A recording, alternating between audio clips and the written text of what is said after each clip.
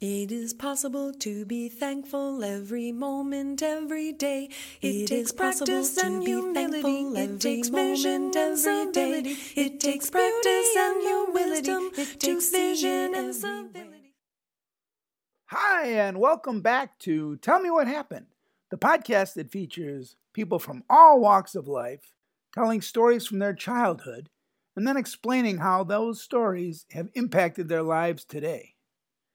I'm your host, Jay Rehak, and like you, I've had my share of childhood experiences that have impacted me as an adult.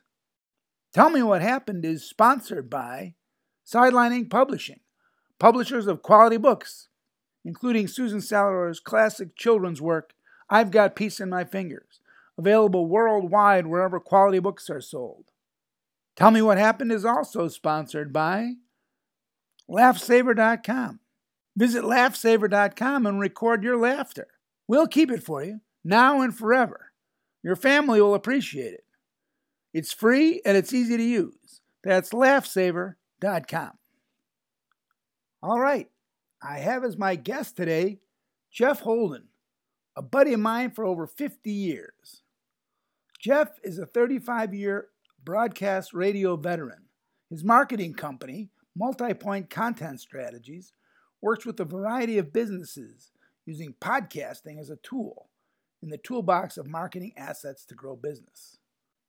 Jeff also hosts his own podcast, In Your Words, which sheds light on the virtues and values of business-to-business and business-to-consumer podcasting. Pretty cool to have you on the show, Jeff. And Jay, it's great to be here. Really exciting. I'm thrilled to be here and talking about something that I know you and I haven't even discussed. So it's going to make it even more fun. I got to tell you, Jeff, I'm a little bit nervous about what you're going to talk about because I was part of your childhood as well. I hope it's nothing to do with me. Before we get to it, I do also want to thank you for your help that you've given me in the last few weeks about my own podcast, giving me tips, especially regarding sound. Thank you. And you're very kind and complimentary. I appreciate that. Well, true story. I have heard In Your Words, and I've also heard some of the other podcasts you've produced. But today we're going to talk about Tell Me What Happened. And what we're looking for, Jeff, is a childhood story that has impacted your life today. I realize you probably have a lot of those. And as a matter of fact, I was there for some of them, I think. But I'm going to do my best to try to stay out of it. Unless, of course, it's something that I'm familiar with, then I might jump in a little bit there, if that's all right. No, I want you engaged. I'd almost like it to be a dialogue because you'll laugh about some of the stuff and some of it you'll relate to. The story you're not going to know. At least I don't think so, unless you were a part of it. And if that's the case, I hate you. But I hope I wasn't. That I doubt it. So I'm going back to grammar school. And well, first of all, let me compliment you on the stuff that you're doing with people who are actually sharing significant trauma in their lives, because I think the ability for others to hear those stories is impactful. And secondly, it's important for the people who are telling the story in some sort of a cathartic way to share it. And I think that is really cool for what you're doing. The story I'm about to tell, in other words, nothing like that. I was blessed to not have anything that significant happen in my upbringing. I mean, maybe later in life, but those were different situations. In grammar school, I was this chunky little kid, just kind of dorky and getting my way through school, doing my thing. Mom expected me to do well. She was the librarian at the school, and we went to this grammar school that was a Catholic grammar school. So of course you do the altar boy thing and try to do the best in school, and just hope that report card comes home with what everybody at home expects it to be. And it's probably 7th or 8th grade. I remember, everybody's going through puberty and getting started up to care about how they look. And I remember taping my hair down on my forehead so I could have that like Beatle look. I got curly hair, and I would tape it down at night. So when I woke up in the morning, it would be flat like the Beatles used to wear. And one of our friends had that kind of hair, Jan, last names to be left out of this conversation, but it was like, I want to look like that. So, you're starting to care about it because you care about how the girls are looking at you. And I was chunky. I mean, I was a chubby kid. And I remember when we used to go shopping for anything, we had to go to the Husky department. The guy would come and go like the Robert Hall. Remember that Robert Hall store for, young men or whatever. Anyhow, so I go in and my mom would be with me and we can go and shop. And she goes, "Oh, that looks good on you, honey." And he goes, "Well, this is in the Husky department. So yeah, these will fit him perfectly well." And so you just have all this self-conscious stuff going on. And there was this guy in school that was what I would look at today and see as a bully. And for some reason, I became the article of his affection. I should say infection for me, but it was challenging, and it went on for a while, and it got a little bit worse. And he's I'll say the name because you'll laugh when I say it's Carl something. Wow. I remember. And I'm like, what is going on here? And it got to the point where now you're losing sleep at home, you're anxious, you don't want to go to school. So what are you going to do? And okay, at this stage of the game, it's not so significant that it's something you're going to get yourself in trouble with. My mom's a librarian at the stinking school. I got to be careful. You don't know that you're going to punch him because he might kick your butt. So you don't want to do that. And this goes on for days and days and days and weeks. And finally I said, okay, what I'm going to do, I'm going to win him over with stuff. I'm going to start bringing cool stuff to school because that'll minimize it.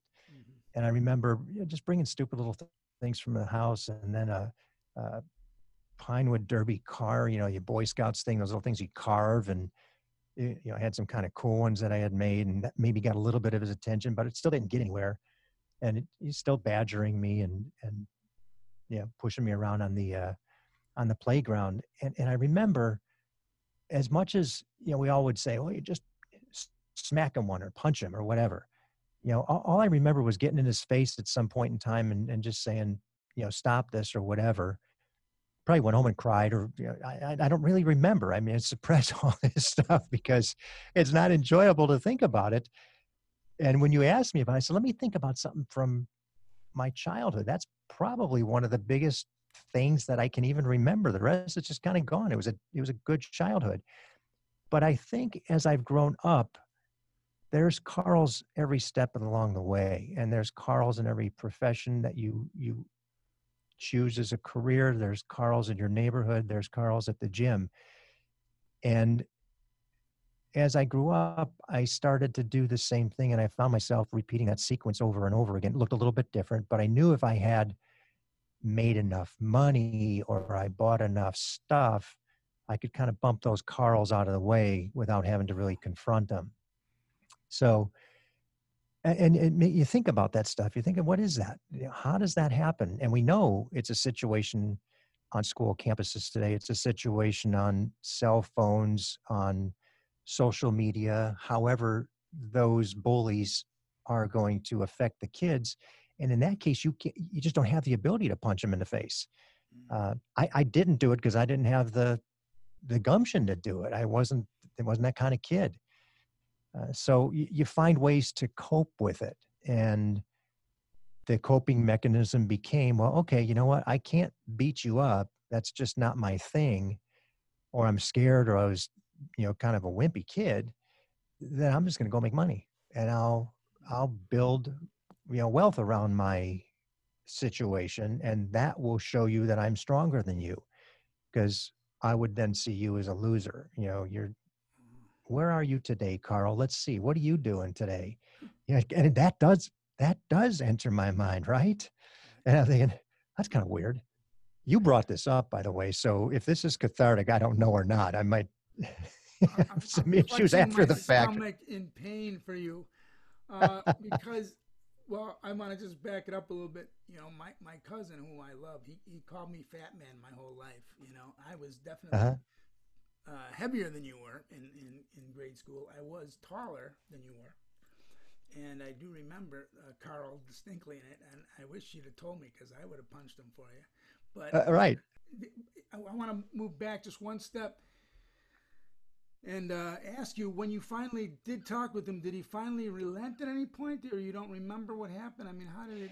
Yeah, only, a little bit, because I got in his face, and it kind of was. I think he was looking for the fight. He wanted the fight, and it just the fight never, I mean, maybe we pushed each other around a little bit, and it was kind of the end of it. It never had a big climactic end, and it wasn't anything eventful. I think only a handful of kids even knew it because he wasn't a really popular kid. No. But it just was, it stuck. It's one of those things that stuck. And I do reflect on it, and that feeling has recurred throughout my life up until, maybe older adulthood, when I realized, okay, there's a way to deal with this differently. And not that you punch somebody in the face, but you can confront those issues a lot differently as you learn and grow confident and understand yourself a lot better. But that's an impactful thing. And I think what's sad about it is it still exists today, and probably to a greater degree because of the ability to hide behind social media. You don't have to even confront the individual physically. Right. And the individual who's the recipient of the bullying doesn't have the ability to really respond. So how you deal with those things they seem so little at the time in retrospect, but when you really reflect on them and you say, what happened there? You might have changed your life as a result of it, or a good portion of your life as a result of it, not even knowing, because it wasn't intentional or conscious. It was more reactive. And so you moved in a direction that really set the course for a long point in time, whether it be a career or a scholastic achievement, or even a marriage in some cases. So that's the piece of it that I always reflect on. It does come up, and like I said, we were sharing that we suppress and don't recall a lot of the stuff. I mean, it just wasn't all that significant, but there's a few highlights in there that you say, I get that. I know where that's coming from. Now I can figure that out. And is that really, a good way to go? And in many cases, probably not, because it's not authentic. It's reactionary. I was just going to say, though, that the story that you tell, on the one hand, I think it motivated you to be a highly successful person.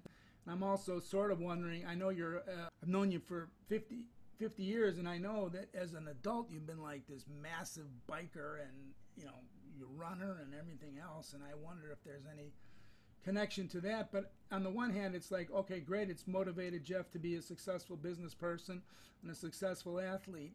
On the other hand, if the driving force is a negative one, then you feel bad. You to be feeling bad. Right. Well, and the essence of the podcast is, as people hear, some will say, wow, that trauma that person experienced, holy crap, that's amazing that they ever came out of it.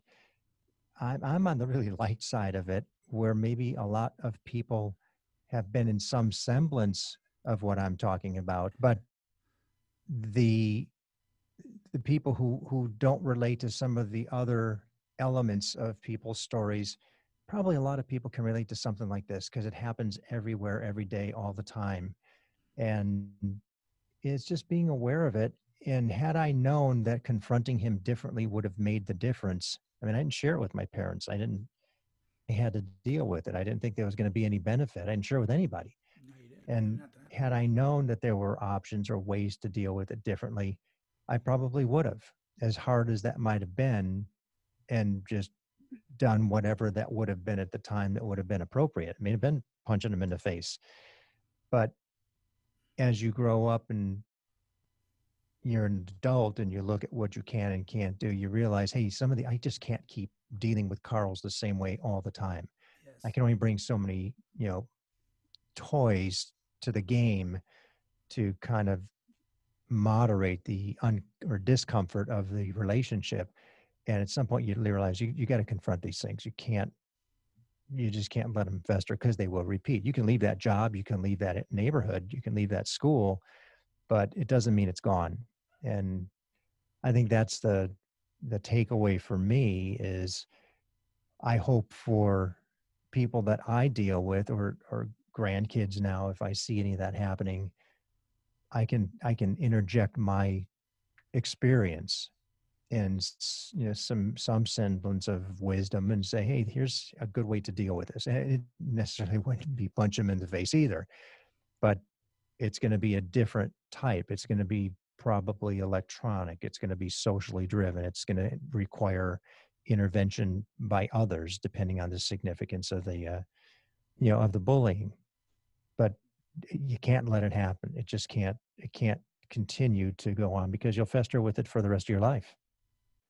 Yes, you're so right, my friend. Oh my gosh, all the stuff we carry, and I wish we could just let it go. It brought back some memories from grade school, though. Oh man, we can't reach back in time and fix it per se, which bothers me. Well, thank you, Jeff. Well, thank you again for having me, Jay. I appreciate it. It was a kick. It took me down memory lane, and just sort of reminded me why I'm doing the podcast. So thank you very much. So that's our show. I want to thank my good buddy Jeff Holden, bringing me back to my childhood. Also want to thank our sponsors, Sideline Ink Publishing and LaughSaver.com. We're going to end the show, as we often do, with Susan Salador's classic, Every Moment, Every Day, which is available on Spotify, BTW. So until next time, this is Jay Rehack, asking you all to stay safe out there. Watch out for those Carls, and try not to hurt anybody. It is possible to be thankful every moment, every day. It takes practice and humility. It takes vision every day. It takes practice and humility. It takes vision and civility. It takes possible to be wisdom to see it everywhere. It takes practice and humility. It takes vision and civility. It is possible to be thankful every moment, every day. It takes practice and humility. It takes vision and civility. It takes practice and your wisdom to see it everywhere. It takes practice and your wisdom to see it everywhere. It takes beauty and the wisdom to see it everywhere. It is possible to be thankful every moment, every day.